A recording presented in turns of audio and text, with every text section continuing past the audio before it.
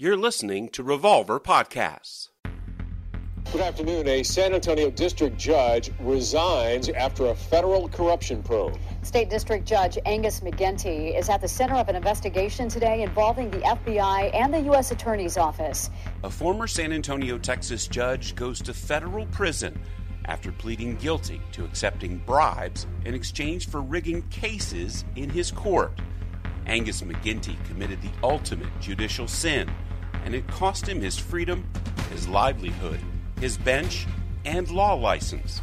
Since pleading guilty, he's refused to talk about the details of his criminal case. Until now. I did it because I was foolish. And that one little mistake that I made, that I never really intended to make, but I did, cost me everything. Everything. But this is not just the story of a single judge taking a one-time bribe. You see, during the FBI's corruption investigation back in 2014, agents recorded attorney Al Acevedo on his cell phone, boasting he was bribing several state judges. Only McGinty was charged and prosecuted. That's because the FBI's undercover operation was compromised when word of the investigation was leaked to the very judges who it was targeting. The names of other judges and bribes they allegedly took have been kept sealed in secret FBI and court files, with many of those judges still on the bench. But I've obtained those secret files, and the truth of the courthouse corruption scandal and exactly who was involved will finally be revealed. I'm investigative reporter Brian Collister, and this is How to Bribe a Judge, the podcast. If you got chains, he's a chain breaker. If you feel lost, he's a way maker. If you need healing or saving, he's a prison shaking savior. You got chains, well, he's a chain breaker. During his nearly 2 years in prison, former Judge Angus McGinty was the lead singer in the prison band, singing gospel songs, many of which reflected his own fall from grace. In this episode, I continue my conversation with the former judge about the corruption charge against him that he went to prison for. I also disclose now the documents, secret documents still sealed by a federal court, many of which are from the FBI and the U.S. Attorney's Office. These documents are much more detailed about what McGinty was accused of doing while he was on the bench. So I've been able to obtain a large portion of your court file, which includes the sealed documents from the FBI investigation. You have seen those, I would assume, since they were in your file? Most of them, yes. Are there some you may not have seen? Yes. And why do you think you wouldn't have seen some of them? I don't know if everything was shown to me by my previous lawyers. I can't vouch for whether or not they showed me everything. I'd like to think that I, at least from my appellate lawyer, saw most of the things. So tell me what the difference was for you when you decided you were going to try to appeal, and in terms of your awareness of what all was in the government's file. So I became aware of the possibility that Alan and Jay had a conflict with me. I didn't know that they were also part of the same investigation that I was under. And once I learned that from a confidential source, I asked the judge in my case, Xavier Rodriguez, I asked for him to let me, if he would appoint me a lawyer from out of town. And so he did. And so I was appointed someone from Austin, David Gonzalez. And what was your appeal based on with your previous attorneys? What were you claiming? We were claiming massive conflict of interest as well as a demonstrable instance of a failure for them to defend me. Now, before we go further, I just want to say for listeners that the government has said no, that was not the case. This went to the Supreme Court. They denied to hear it, meaning they didn't buy it. But this is your argument, and the argument that you unsuccessfully made. Yes, that's correct. When I realized that Alan and Jay were involved in the same investigation that I was in, and they didn't disclose that to me, and neither did the government. Now, what do you mean they were involved? They were, from the documents that I saw later, they were accused of influencing judges at the courthouse, and they were part of the same investigation with the same FBI agent that I was. Now, I've read these documents, and that accusation of influencing judges, of course, inferring that it's corrupt influence, came from Al Acevedo, the target of this entire investigation, at least where it started. That's correct. Since then, it's been corroborated through some other witnesses. What's been corroborated? Alan and Jay's allegedly corruptive influence with judges at the courthouse. Now, again, we have to say they've never been charged with anything. They have never publicly been disciplined by the state bar. This is, again, Angus McGinty talking about his appeal, and you obviously have a right to frame it whichever way you want to. But the public record we just need to be clear about. But go ahead. So when I learned that they were part of the same investigation that I was in, I questioned their loyalty in defending me. And one of the first things I did with the appellate lawyer that Judge Rodriguez let me have, he showed me what I had previously not been able to access, and that is Alan and Jay never filed one single legal document in my case. Not one. David Gonzalez showed me... And he's your... appellate lawyer. Appellate lawyer, the one who handled the case. He showed me that my case, he got onto the federal website that lets you access the federal documents. I never had access to that. And so he showed me that the government had filed various things, and there was a ledger, and on one side was everything the government had filed, and on the other side, it was blank. And David was very surprised at that nothing was filed. In fact, in one of his legal arguments that he made on my behalf, he accurately stated that Alan Brown and Jay Norton did no legal work for me. Which I'm sure they would object to strenuously and say that they did.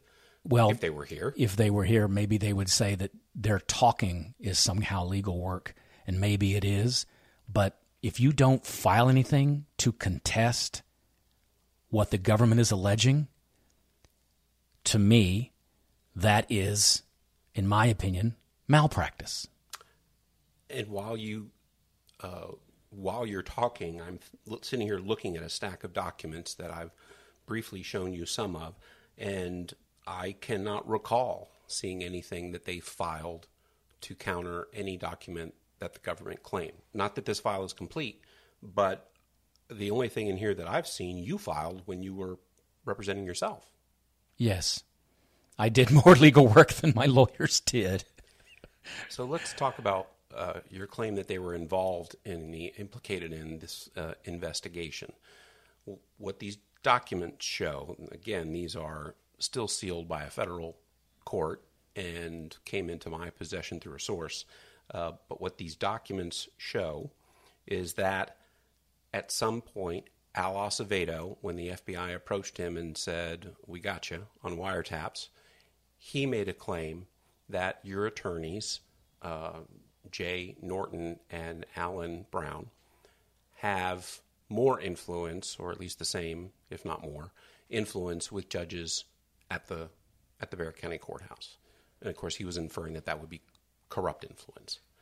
That's what you're saying that you were unaware of until you got to the point of the appeal process. Correct. That is correct. I didn't. They never shared it with you? No, they never shared it with me. And once more, I didn't select Alan and Jay to be my lawyers.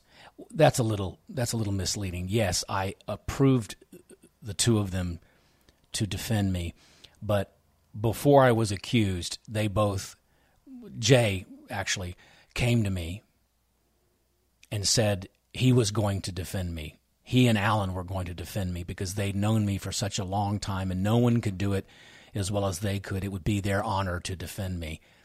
And they know that the accusations are wrong, and they value me as not only a judge but as a friend, and they love me as a friend, and they will take care of me. It was a passionate plea for them to be able to defend me and see this egregious wrong straightened out.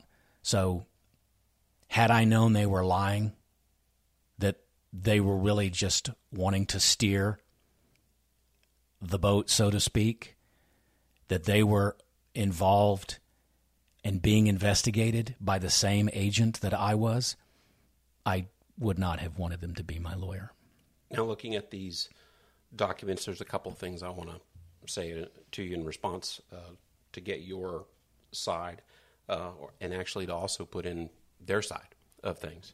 The FBI agent says they looked into Al Acevedo's claim and your claims about their potential influence at the courthouse, and there was insufficient evidence, and that the prosecutor who handled this declined to charge them with anything.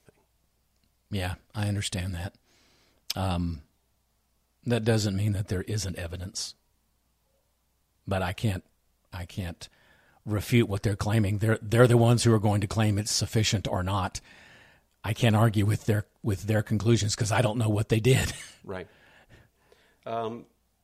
Jay and Alan, your attorneys, Jay Norton and Alan Brown, in these sealed documents, there are documents that your appeal attorney submitted to the court, and there's also documentation of your conversations with the FBI.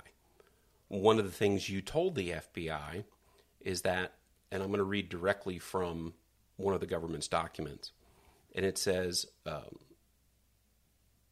McGinty alleged that in addition to favors he had received from Acevedo, he had also received favors from Brown and Norton, the attorneys you're talking about, including cash and free legal representation.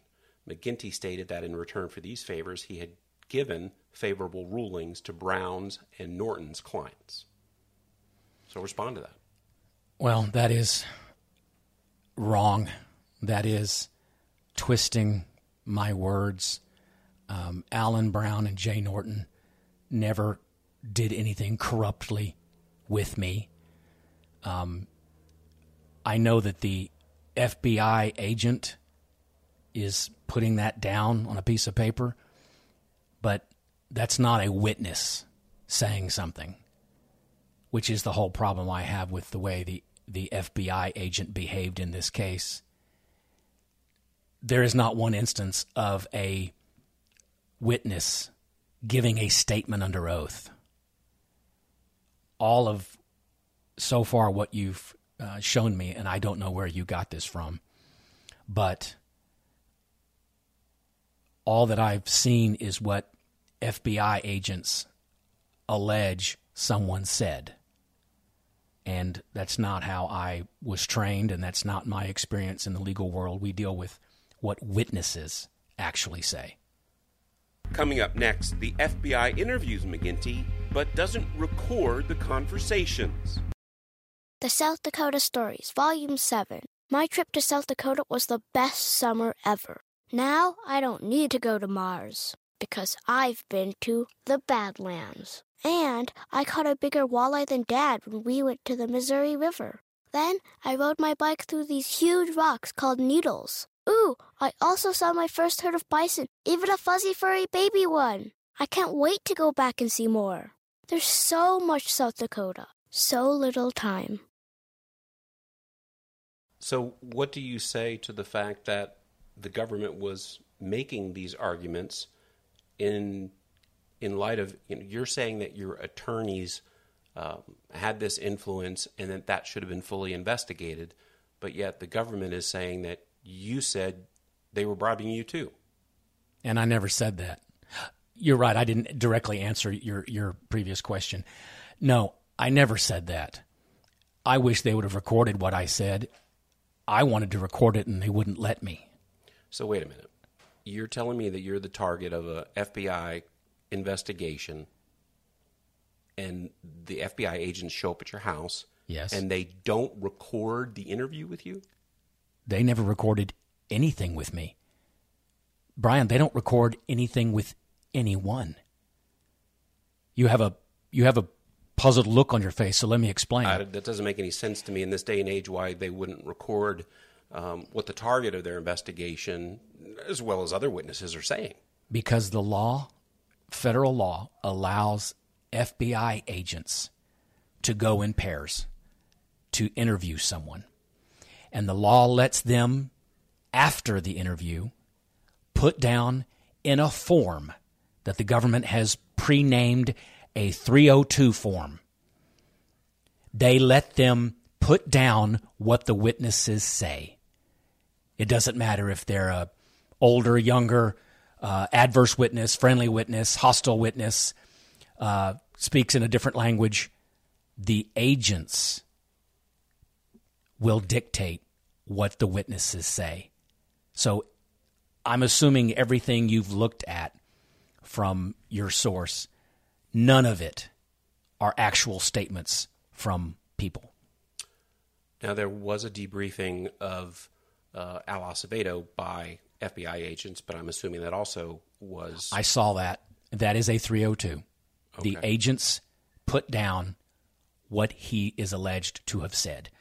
And I want you and your listeners, just to think about that concept for a second. In this day and age, even back when this investigation was going on of the courthouse, 2014, we had federal investigations that do not have witnesses describing things live or on video. Instead, every single federal case is what the witnesses allegedly told FBI agents. And the FBI agents then put it into a 302 form. And that is what goes forward.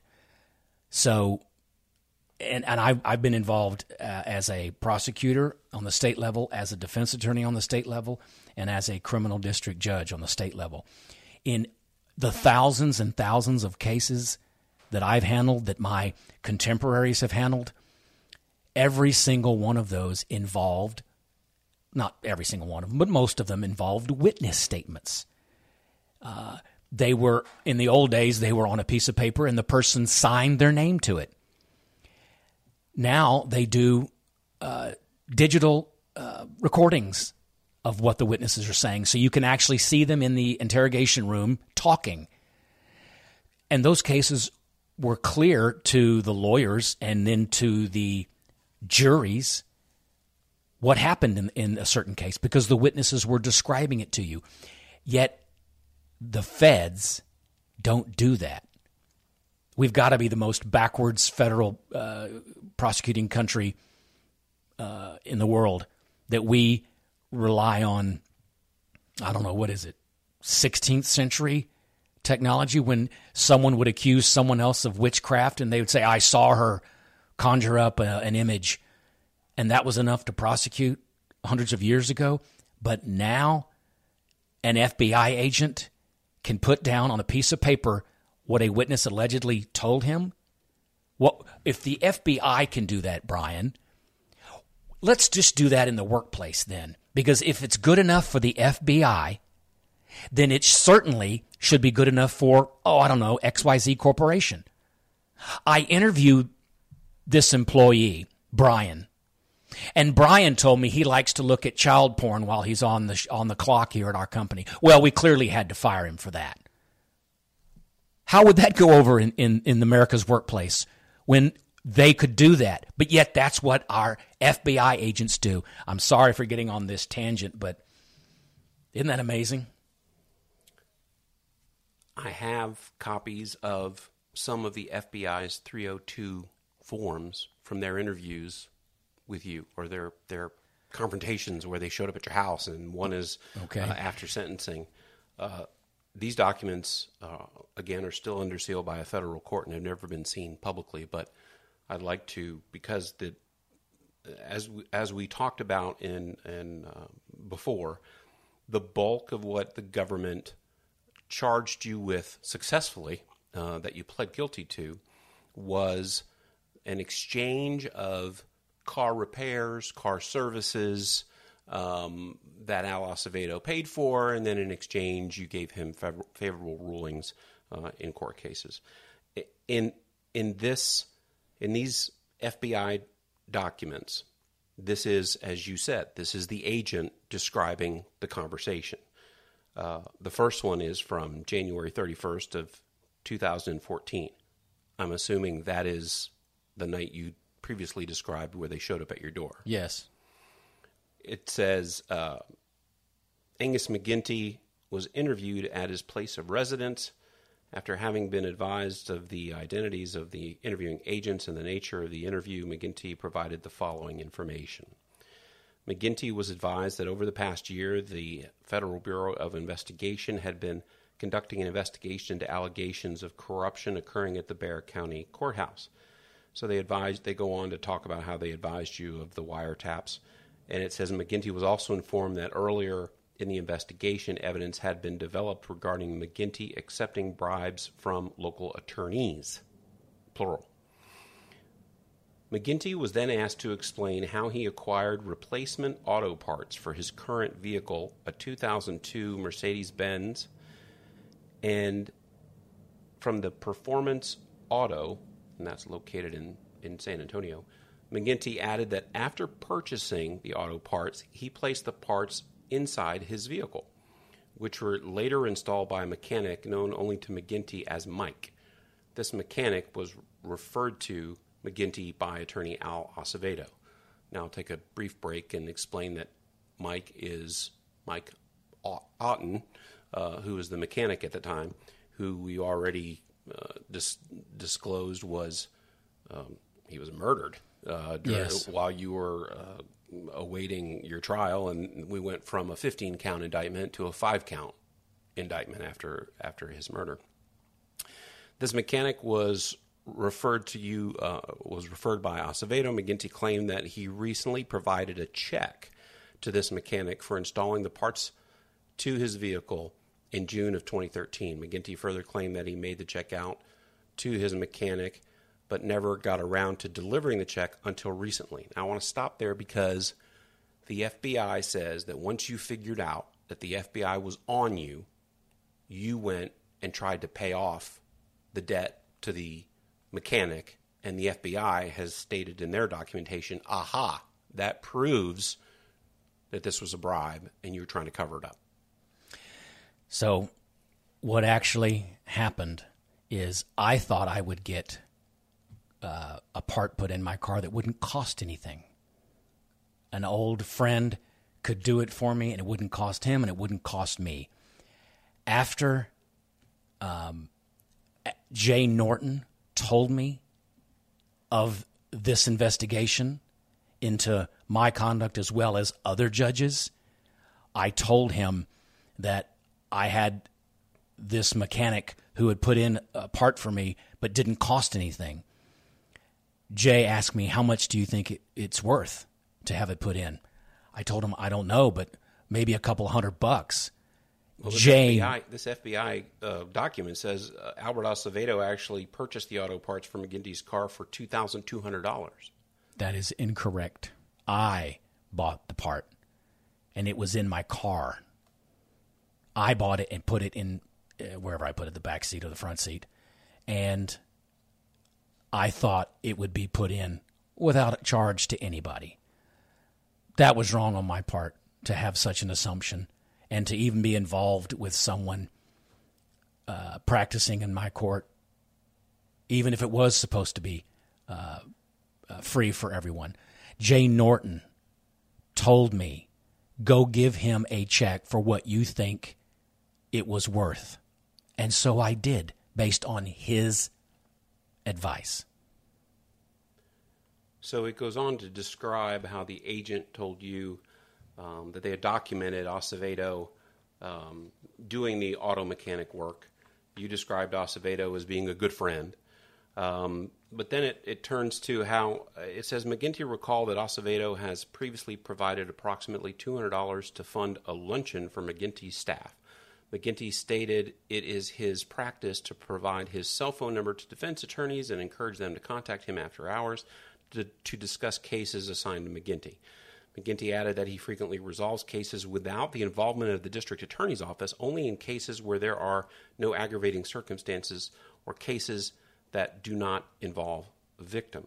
But what they're inferring here is that you were having what they call ex parte communications, which means you weren't doing it on the record, you weren't doing it in the courtroom.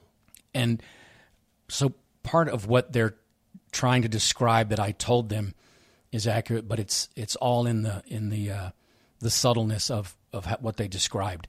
So what we did as judges, what I did, I can only speak to what I did and how I was trained. If a matter does not involve a victim or it's something that I have previously discussed with the DA's office, is something that they don't care to participate in, then I can have an ex parte communication with someone. For instance, someone's on probation and they want to be able to leave the county. The DA's office doesn't want to be summoned down on a Wednesday afternoon at 4 o'clock to be able to say yes or no. Now, if it's someone who is on probation for, let's say, DWI, and they have an allegation that they blew into their intoxilizer that I had put in their car and it came up positive, they would want to have input on whether or not to revoke that person. So what I told the FBI is only for non-adversarial things would we let defense lawyers talk to us. Other than that, it was protocol that the DA's office is just as involved as the defense lawyers. So the case that wound up being the centerpiece of the government's case against you was involving a defendant named Michael Sanchez, who was charged with sexual assault. And when McGinty was told, but this actually is another case. This isn't the one that involves the one where you were sentencing someone to prison and then had to... For the DWI. For the DWI. McGinty was then asked about recent criminal cases that he presided over in the 144th District Court. Specifically, McGinty was asked about a case involving defendant Michael Sanchez. You remember that case? This is the sexual assault. I don't. He was charged with sexual assault. When McGinty was told that Sanchez's case was dismissed, McGinty stated that the dismissal should have been the result of a hearing where he heard arguments from both parties. When told that the dismissal did not include a hearing, McGinty offered no explanation. See, that is so misleading. Do you know how a case in Bexar County gets dismissed, Brian? How? An assistant DA files a motion to dismiss. Judges don't have the authority to dismiss a case on their own. Period. Let me state that again. Judges don't have the authority to dismiss a case on their own. Period. There has to be a motion to dismiss it. That case, as in every single case that was dismissed out of my court, it would have been a criminal defense, it would be an assistant district attorney who would have filed a motion to dismiss, arguing to me that they want the case dismissed. The defense offers no objection. I then have an obligation to dismiss it. Some judges can say, no, I'm not going to dismiss it. But if the DA's office doesn't want to go forward, then how exactly do you go forward on a case that they don't want to pursue? So that is an example of what they said is, what they allege that I said is completely misleading. Why would I not have a response to them saying a sexual assault case was dismissed? Of course I have a response to that. I didn't dismiss it. Now, these documents also have Al Acevedo picked up on wiretap, claiming that in this case for defendant Michael Sanchez, him saying to someone that he was able to get him probation or the case dismissed by giving you a campaign contribution of $5,000. I can see how Acevedo or any lawyer would say that, especially around re-election time. If it behooves them to be able to say it, to get into good graces with their client, yeah, I can imagine they would say that. He says he directly bribed you in this case with a campaign contribution. And that is a false statement. No one bribed me with a campaign contribution. Campaign contributions are governed by campaign laws. Well, there's a lot of conversationing in here where Acevedo is saying, not just with you, but with other judges, that it was, hey, on this case, I really need a whatever. And by the way, a dismissal or lower bond. By the way, I will give $500 to your campaign. Yeah. And it is quid pro quo. But it's legal. As Judge Xavier Rodriguez said at one of the hearings in my case, the U.S. attorney, he had stood up and he had called it the peppercorn story. The peppercorn story. Right. And that's where the judge said, no, campaign laws are such that a lawyer can give $5,000 to a judge the day before he's going to have a big hearing, and that is a check written to his campaign fund, and it's legally documented, and the judge puts it in his campaign reports that go to the Texas Ethics Commission. That's legal. But if he gives him a chicken fajita taco right before they go into court, and he says, this taco is because I think you're going to do the right thing in this case, and the judge does quote the right thing, that's illegal because of the context. But Acevedo is saying this is quid pro quo. This is, if you give my client what I want you to give them, I will give you this money. That's not illegal under either scenario. Not legal. Right. Okay. Yes, it's not legal. And if what you're describing happened, then I would leave it up to those judges to defend themselves on that. Well, Acevedo's saying he did it with you. No. If he gave me a campaign contribution, it's documented and listed with my reports to the Texas Ethics Commission. Not once was it otherwise. Otherwise, Brian, the Texas Ethics Commission would have come after me and told me. So let me ask you straight out and straight up. In these documents, Acevedo makes claims that he gave you campaign contributions specifically for favorable rulings in cases, that he gave you cash. These are all things that are not related to car repairs, which is the case that you went down for. Did you ever accept campaign contribution, quid pro quo, directly for an action in a case or cash from Al Acevedo or any other attorney? No, Brian, I did not. And let me correct you when you said Acevedo claims. He didn't claim anything. The agent who wrote, I assume you're looking at a 302? This is the FBI document, yes. I assume you're looking at something they put together, and they're alleging that's what Acevedo said. But with that said, no, I never did get bribed in that fashion that you're talking about. Now, on that note, you actually submitted an affidavit at the time when these FBI documents were created. You submitted an affidavit. Yeah, I did. You're not just telling me now that you think that FBI agent is full of shit. You actually told the court that you think he's full of shit, and you put it in this affidavit. And I want you to read this part here, where you the highlighted part where you actually respond to the way the 302 is written in terms of what the FBI agent claims you were stating. Yeah, I didn't know you had this. Yeah, this is the affidavit I submitted to the court, years ago, while this was all still going on. I said, Agent Carlisle is twisting my words. from the night of January 24th, 2014, when he came to my house. I did not state, "This looks really bad. I really feel bad about myself." Carlisle stated it looks bad, and I said that I could see how he would think that. I was upset that he was accusing me of being bribed. I clearly and unequivocally told him that I was not bribed. I told him this repeatedly. Carlisle spoke to me about needing to resign, making a living without a law license, and the effect on my family.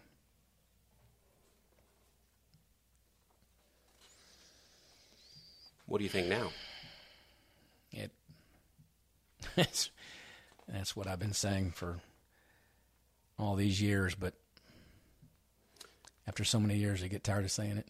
When we come back, McGinty responds to the FBI's claim that he told them even his own attorneys had bribed. Are you in search of deeper meaning in your life?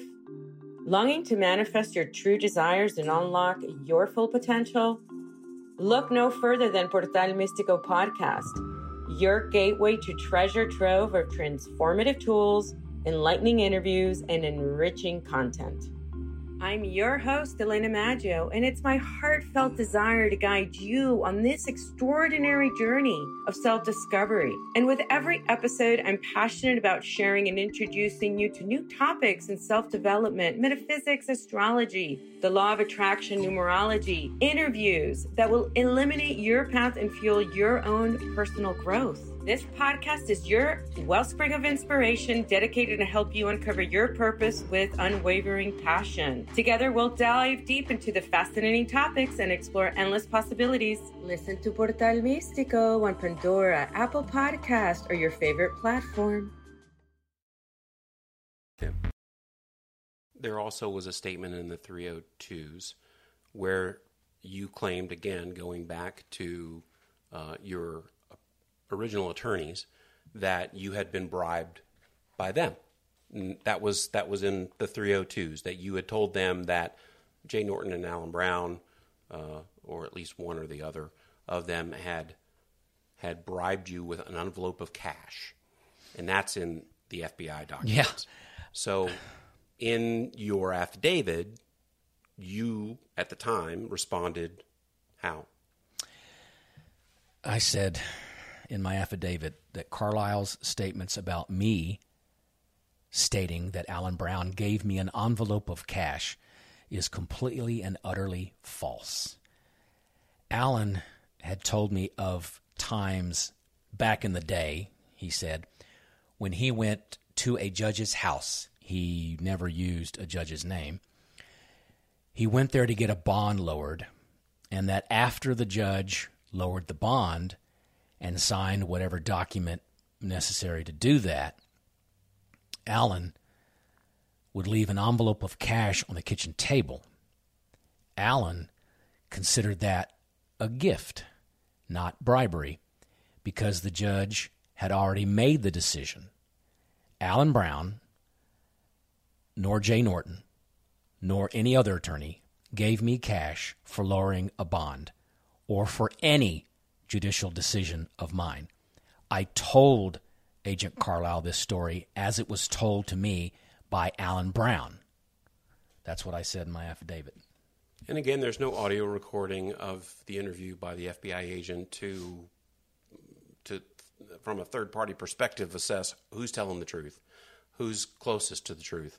But at the time, it is noted that you said, no, that I didn't say that. And I can even go before that, and I'll certainly give you this person's name, and you can speak to them. And if they want to remain confidential, then that's their decision. But confidentially, even before that affidavit, even before my indictment, even before anything of substance had happened on my case, I think it was after the FBI had visited me in January. So it was sometime in April or May after I had resigned in 2014. This person, which is the person that kind of started my suspicions about Alan and Jay, they came to me and told me they suspected that Alan and Jay were, what's the word that they used? Throwing me under the bus, something like that, because of their own involvement in this investigation. And that's when I relayed to that person the story that Alan Brown had told me of being in some judge's kitchen. So it was probably a year before my affidavit, and this person can tell you that that's what I told him, because that's the story Alan told me as soon as I had him and Jay on board to defend me. Now, we'll talk at another point about your attorney's interaction with the FBI's investigation and what transpired after that. But I want to ask you, we've talked about the FBI writing down what they say you said. And, of course, you take umbrage with a good bit of that, obviously. They also picked up wiretaps and text messages. And these documents, and some of these have been disclosed. Some of these quotes I'm about to read have been disclosed in the public filings. Okay. The most inflammatory of which is a text that you sent to Al Acevedo where you said, "Well, I'm a whore for money." Yeah. I remember them putting that in. And, well, that's not the worst thing I said. I'm sure I'm glad the FBI didn't include all the F-bombs I throw around all the time. But with that said, yeah, they put a text in, but it's out of context. If I would have been having a conversation with someone about how frugal I was, and I wanted to say something tongue-in-cheek about that, that would be this type of response. But I'll be honest with you, Brian, I don't remember what the words that I used that preceded that, but they took a text and just put that one text in, but didn't give you the context of it. Hey, Angus, we're going to bring you a big pile of money. Do you want it? Yes, I'm a whore for money. That would have been bad. But instead, what if it's something innocuous? And I don't know what it was because I don't remember. But they took something out of context. And the argument that I made to my appellate attorney is that it's like they're taking part of a conversation that if you told someone, you know, Brian, I hate that I haven't seen you in such a long time. They took only, I hate you, and left everything else out. But the context is important. So, yes, I can imagine I said something like that. I probably said a whole lot worse to my friends, to tell you the truth. So, no, I'm not a whore for money while I was on the bench. That is not true. But you talk about saying the most stupid thing I could say during that investigation, that would probably be it. So you say you didn't take money for campaign contributions in exchange for favorable rulings. You say you didn't take cash from Al Acevedo or any other attorney. But what you did plead guilty to, and what you have said, yes, I did do these things, relates to a little over $7,000 in car repair, car service, things related to the vehicle or vehicles that you had. What is it that you want to say about one car? One car. It all involved one vehicle. And the amount they're alleging, it was a 12-year-old car. It wasn't worth $7,000. But it was claiming. The dollar value of what was going into the work. And I contest that. Yes, I was stupid and had a friend tell me he could get a part put in my car and it wouldn't cost him or me. And it was at or about the same time that he was practicing in my court. That's the stupid thing that I did. Emphasis on stupid.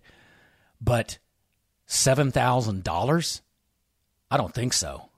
So when I read In fact, I don't know if I've told you this.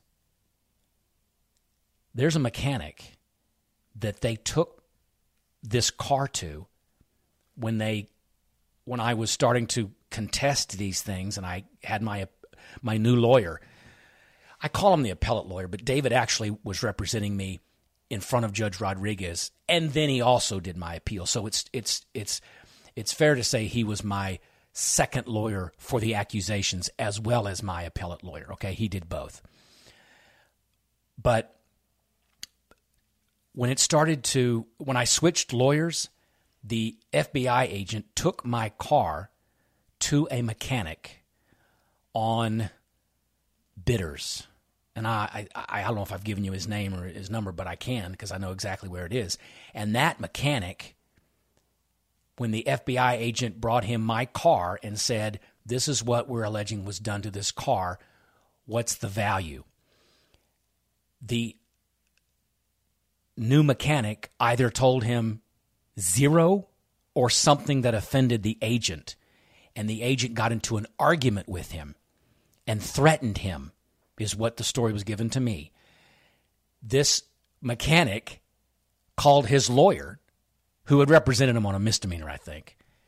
And that lawyer knew me and told me.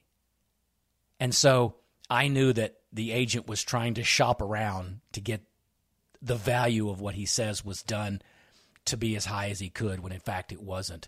So I'll give you the shop information. Now, in the course of your attorney's investigation, they could have asked for the FBI's records relating to their approach of this other mechanic. Did they ever do that? No.